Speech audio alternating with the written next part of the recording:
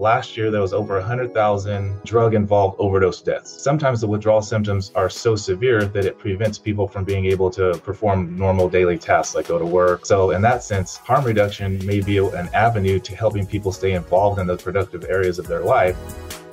This is the Brother Be Well podcast. We're focused on the mental health needs of boys and men of color. We have honest conversations to deal with life issues so we can be our best selves. This podcast series is supported by Elevate Youth California and funded through Proposition 64. Check it out, fam. We came together today. We're talking about harm reduction, and it's a topic that came up this summer. We had a whole session dedicated to it during our Youth Substance Use Academy here at Brother Be Well. Four of the young men on the screen right now were of the 7 that went through that final academy with us, that full academy over the summer. And I remember talking about harm reduction, and as controversial as it is in the literature, it's equally controversial when you bring a group of brothers together. There are a lot of different opinions about it. So I thought we'd try to replicate a little bit of that today and stick around and enjoy some of the conversation. One of the people that we're talking with today is Joseph Mealy. He's one of our clinical advisors. He was with us over the summer. He worked with the young man. Hey, Joseph, what's up? How you doing? I'm doing really good. Good to see you again. Why don't you set the stage for us and for somebody listening and watching right now? They don't know what harm reduction is. Why don't you tell us what it is before we start to mix it up? Absolutely. Harm reduction it's an evidence-based approach to engaging people that are using drugs, and it's equipping them with the tools and the things needed to help them make positive changes in their life. So ultimately what harm reduction is, just kind of in simple terms, is it's designed to reduce the risk of what drug use is exposing someone to.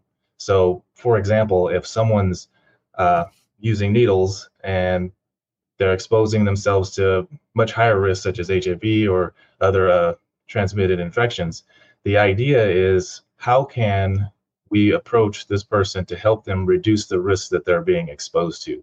Now, it may not necessarily mean that they're going to stop using drugs, but the idea is to help them reduce the risk that the drug use is exposing them to. And I appreciate the way you use drugs in a more generic way, Joseph, because not giving you a heads up. Just before we got together today, Joel, you asked a really good question. And I remember that question coming up over the summer. If you mind repeating it, you asked a question about, are we talking about a different drug or the same drug in the treatment of somebody who's addicted? Yeah, so the 2 questions I had asked was whether if harm reduction is, slowly giving a substance that is someone is addicted to little by little so they can slowly come off of it. And the other question was, are we going to replace that substance with another drug that will be administered from pharmacies and stuff like that, from doctors? Yeah. And I thought it was a great question. I don't know what you think about that, Joseph, because I think for a lot of people, weaning you off of something, the closest example I have is a lot of people, I know it's not a hard drug, but a lot of people are, deal with a caffeine dependence, and people will tell you they can't even, I've heard, we all probably know them, I can't even get started in the morning without a cup of coffee. Well, you probably can, and some of it's psychological, but part of it's physical, and you're dependent on that little piece of that little chemical to get you rolling. So the closest I have to compare it to that, and I remember giving up caffeine, and I wish I'd have known about harm reduction. I'd have done a little half and half decaf or whatever. I went cold turkey, and I went through several days of headaches and I wasn't feeling quite myself. So I can imagine if we're talking about something quite a bit stronger than caffeine, somebody could really get into trouble if you rip it away from them altogether. Joseph, no? Yeah, absolutely. And I like to share some examples of a couple of different types of harm reduction. So one example that you may see out in your community is some of these outpatient treatment centers that provide medication-assisted treatment. So imagine someone has an opioid use disorder, and the withdrawal symptoms we know are pretty terrible. Now, one of the harm reduction strategies that's employed is providing them with medication that acts in a way as what the opioid would without the high, and ultimately reducing their risk to continuing more dangerous types of drug use. So What that is used to is to help supplement or reduce the risk of withdrawal while limiting their exposure to continued drug use. Another example, maybe less risky, but also an idea of reducing harm, is, for example, I work at a high school and with a lot of high school students, and right now we're seeing tons of vaping all over campus and throughout many of the high schools in California. And a harm reduction strategy employed for them is they're exposing risk to, disciplinary action, getting ultimately up to expulsion if they continue drug use at school. So a harm reduction strategy for them may be, how do we limit those risks by figuring out ways to maybe not smoke at school?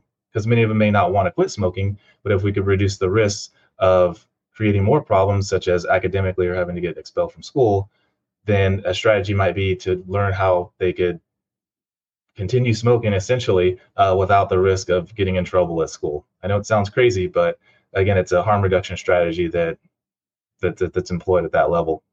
No, it doesn't sound crazy at all. I appreciate you sharing it. Let's pull the youth in. Let's pull our young people in that are with us today. Michael, Jayson, Joel, Erick. Any one of you want to start us out? Joel already got us rolling, but so maybe one of the other three. What are your thoughts about some of this harm reduction stuff? I've got a question, Joseph, about what you just raised, but I want to let our youth talk. This is a youth speak, so let's bring them in. What are y'all thinking? Let's start with maybe Michael.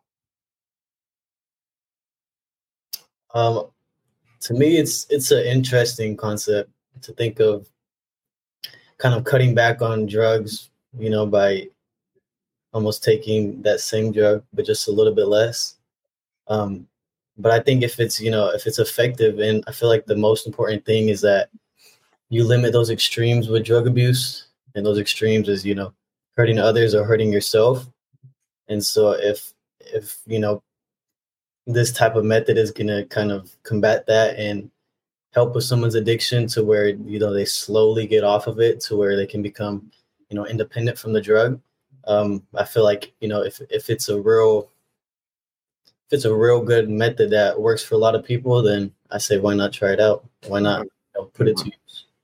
Yeah, why not give it a shot? Great question. Why not? Jayson, what are you thinking?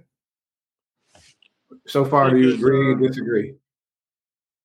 I agree with as far as weaning someone off of a drug, because I've never been through withdrawals myself, but I know that it's brutal, and I know people have died from withdrawals, and they go through crazy extreme conditions. But as far as enabling, not so in that favor of it. As far as giving them a safe place or giving them safe needles or safe pipes, I'm not really in that favor. Mm-hmm. Jayson, before I go to Erick, I want to ask him what he's thinking. You just said you've not dealt with withdrawal, but you know it's brutal. Do you know it's brutal because of personal experience or watching friends or people go through it? Or are you referring maybe to some of the stuff we talked about during the Substance Use Academy over the summer? I'm just curious. I mean, both. The things that we've talked about over the summer, and then just knowing people. I know it happens a lot when people get arrested and they go from being on the street every day doing drugs to now they're behind the wall, and now they're throwing up multiple times a day. They're just having the chills, and it's 100 degrees. They're just dehydrated. It's just, it could cause death. Yeah. Erick, I'm going to give you another minute or two to get your thoughts together, because now Jayson's really knocking on the door of the question that I had. Joseph, back to you. Jayson just talked about that person on the street that's dealing with addiction, and then they get arrested, and suddenly they go from high all the time to not at all having that substance. And that prompted me to rethink a question that came to me earlier. Is harm reduction generally directed to people that aren't already accessing substance use services? Is that how it developed? Because it seemed to me if you were already in a more formal recovery program, harm reduction might be a little too controversial, and maybe I don't know how much science is there, how much data is there to support it. So it occurred to me that maybe it was designed for somebody who was not accessing services altogether. And I'm just curious. Well, it's really used for both. So to go with a more extreme example, ideally, it's to save lives. So it's called an evidence-based intervention because there's science and research that has shown it to be effective at not only getting people access to service, but saving lives. So last year, there was over 100,000 drug-involved overdose deaths. So right now, the administration is pushing for harm reduction as ultimately a way to save lives. So it doesn't necessarily mean that that's the only purpose for it, though. So there may be people that are in treatment centers that are already engaging in services where harm reduction strategies still may be beneficial for them. So going back to the example of withdrawal symptoms, sometimes the withdrawal symptoms are so severe that it prevents people from being able to perform normal daily tasks like go to work or go to school. So in that sense, harm reduction may be an avenue to helping people stay involved in the productive areas of their life without them having to, cold turkey and experience withdrawal symptoms that are going to be debilitating. You on a regular basis counsel addiction, yes, Joseph? Yes. Did you find it surprising to me, Roland Williams, who was our master addictions counselor? I was surprised to hear him speak so strongly, not really against harm reduction, but he was really kind of analyzing it and breaking it down and coming up with the pros and cons. Our addiction specialists, do they tend to be in one camp or another, or is everybody kind of like Roland, kind of one foot in each camp? Yeah, it's really a mix. And I think a lot of it is based off of experience and the more pros and cons you experience on each side. I think that really kind of drives people to push folks towards one way or the other. I would say the overall consensus is whatever works for people. Yeah. If it works, then it works. And so from my perspective and, the circle of folks that I work with as a marriage and family therapist, as a substance, use disorder counselor, it's what's going to work best for this individual. Yeah. And I'll hold that thought too, because I got to get Erick in here. We're like halfway through this talk. Haven't heard from my man Erick yet. Erick, what are you thinking? You're sitting there, you're listening in. What are your thoughts on harm reduction? Yay or nay, maybe? Do you see the strengths in it? And then second question, do you have personal experience, either yourself or in your circle, with someone who has struggled with addiction and they may benefit from a harm reduction approach?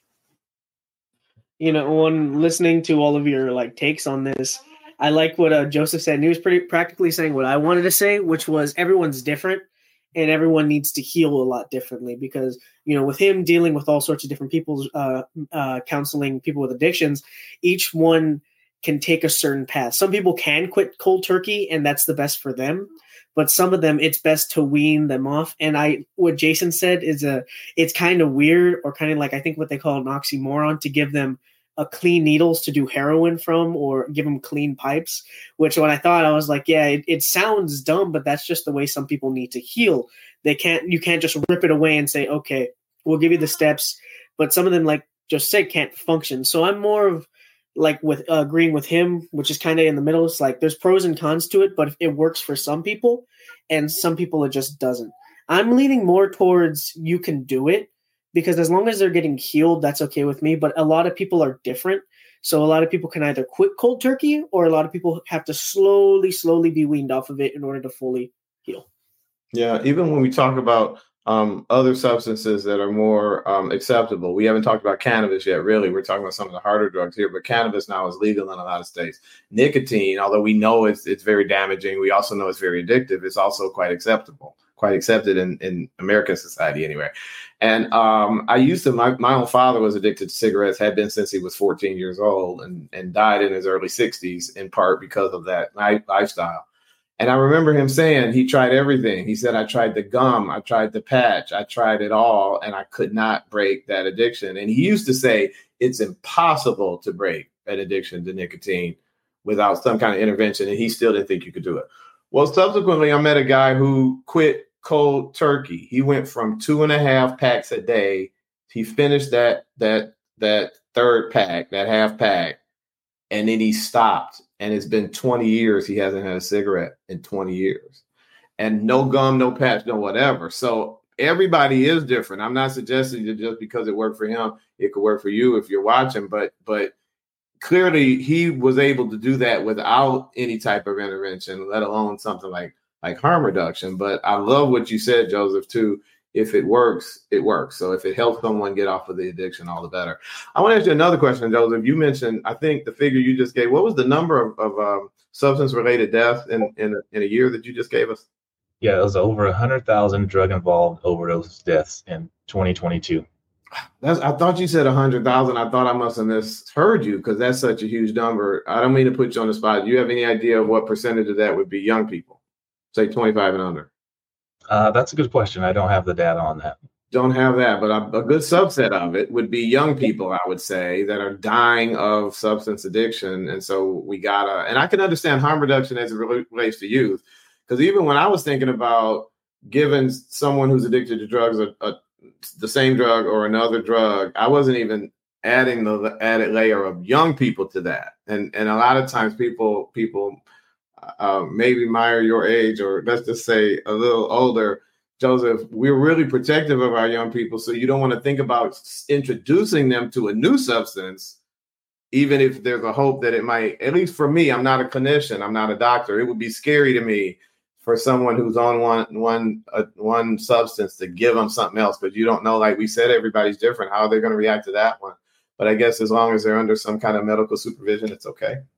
Yeah, and to speak to the medication-assisted piece of it, it's usually for people that are 18 and over. It's really in somewhat rare cases where there's a drug replacement for youth. So you don't see that too often. It would have to be typically we only see that in like severe opioid use disorder if they're under 18, where they may get authorized by a provider to have a replacement therapy like a buprenorphine or something like that. But for the most part, the strategy for youth with any substance is a harm reduction or abstinence model. Yeah. I want to go back to our youth really quickly before we run out of time. We talked a little bit about these substances and asked a general question about your personal experience, but I want to know, Brother Be Well's a safe space. You can say anything here, no judgment at all. I'm just curious about, have either of the three of you at least tried, four of you, let me see if I can get my math right. If either of the four of you, have you tried a potentially addictive, lethal substance? And if so, what is it? Let's start with Michael, maybe. I haven't tried any like crazy addictive drug or anything. The most I've done is weed, and so I can't really speak to like heroin or cocaine or anything crazy like that, because I just haven't tried anything like that. Haven't tried it, according to Roland, that's a good thing, right? You and I haven't tried it, and according to Roland, we should stay in that camp.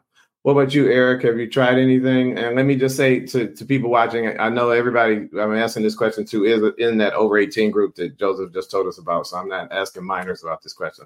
I know they look really young, but all of them are over 18. Eric, how about you? What's the most addictive substance that you've tried? For me, I've been fortunate enough to sort of stay away from that. I have been offered it, not really addictive substances, but I have offered substances in the past. But in terms of me, I've stayed clean, but I know that it is kind of like a stain on my family, I'd say. Like my mom has told me stories, of course, of some family members. I think it was up towards, I don't know if it was amphetamines and cocaine, but I think those were the two. And as to whether they're still doing it in secret or still doing anything else, I'm not sure. But yeah, I've just heard stories of that, and I think it was not good. But me myself, I've been fortunate enough not to take anything. Yeah, good for you. Good for you. How about you, Jayson?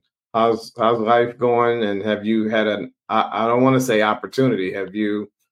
I guess that's the best way to put it. Have you had an opportunity to try one of these substances we've been talking about? Potentially addictive one? Well, I mean, if you would asked me this before we did our 10-week program, I would have said no. But after speaking with Roland multiple times, I think I would say yeah. And not addicting or that chemically altering or addictive substance would be alcohol. Mm-hmm. I've never considered myself addictive, but I fell into the trap of alcohol.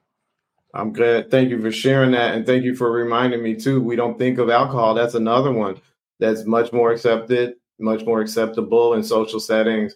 And I'm going to take back part of what I said earlier. I walked the line. I came very, very close 20 years ago to being an alcoholic, to being addicted to alcohol. Jack Daniels was my second choice. And luckily, I managed to get off of that without a Roland Williams. So it's good to hear that Roland can, if I'd have known Roland, I'd have put that bottle of Jack down, and that'd have been the end of that back then. But now I'm remembering it is really addictive. And I found myself using alcohol to weather hard days and hard times. I had a reasonably challenging day to day. And back in the day, if I hadn't had this video to look forward to, I'd have ended today with a shot of Jack, and it just became second nature to me. I'm just taking this to chill out. And I didn't really realize that I was getting myself closer and closer to addiction. So thanks for that reminder, Jayson. That's another one. How about you, Joel? Yeah, so for me, I've never really tried like anything too crazy. I've smoked marijuana before. That was, I was a heavy smoker in high school at some point, and then, I'm glad I stopped. I haven't smoked for a while now, and I think there was a little bit of like, where I would heavy smoke and then go like a day without smoking. I would get a little bit irritated or like feel like I would need to smoke just to get through certain tasks or like just to go to work, and then it became a thing to where I was like, I can't do this anymore. But overall, it was easy to stop like cold turkey, and it definitely depends on the environment you're in and your mental state of mind and overall who supports you. For like hard drugs and stuff, like I have family members that were smoking meth, and their come downs and like stuff like that would just be crazy. So they would come off the substance and they would sleep for like 2 days straight because that heavy drug like keeps you awake for hours and hours and days, depending on how much you take or smoke. So like I witnessed that and I was like, wow, that's just, crazy. And overall it like tore my family apart. So for the most part, I was just like, yeah, I'm not going to do that. And I'm definitely going to stop smoking weed. Man, it's good. Sometimes you don't. Well, let me ask this question really quickly, Joel. Are those family members okay now? Did they make it through that recovery journey? Are they okay, or are they still struggling? My stepsister's father, he actually went to prison for 2 years, and then he was able to get clean from that because he was put in a cell behind walls. But now he just fully smokes marijuana, so he doesn't have to resort to that's kind of like a harm reduction, I would say. So he doesn't use the hard substance. But my mother actually is not doing too well. I actually haven't heard from her for some time, and I'm assuming that she's still, using the substance. But I'm wishing her well and hoping that she's okay. Wishing her well, sending her good energy. I lean away from that term thoughts and prayers because, in our society, we often throw thoughts and prayers out without thinking about it. So I try not to use those words, but I'll send her good energy. I know we all are hoping the best for your mom, Joel. We're just about out of time. No worries, man. We're just about out of time. I want to have I like to do like closing thoughts, maybe 30 seconds a piece. Just what are your general thoughts about it's an interesting kind of cross-generational topic. So I think it's interesting. We're almost all in agreement. I think maybe we don't need, or will we all be in agreement? Maybe everybody can nod. Do we all agree with brother who said it about everybody's different? I think that was Joel who said that first.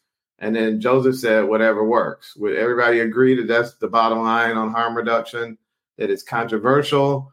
But if it works, it works. And the bottom line is, as we learned from Roland Williams, we got to get our brothers and sisters, but this is Brother Be Well, we got to get those brothers off of those hard substances for sure.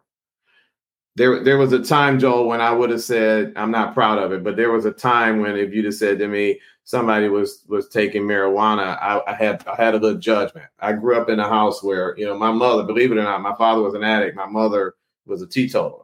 So any substance at all, and she would like lean away, and there was a little judgment attached to that. And when I was a very young man, I carried some of that with me, and I just had to educate myself and get a little smarter about that. So I know hopefully there aren't too many like people like that around, but people might be watching this with, a different way of thinking about harm reduction. And we need to just throw that out because whatever works. Yes. Definitely. All right, man. Listen, we're out of time. We're not almost out of time. I appreciate y'all taking some time out to talk about harm reduction. 4 of our youth, Michael Betlach, Jayson Jones, Joe Swazo, and Erick Gonzales. Thanks a lot, guys. We'll talk to you next time.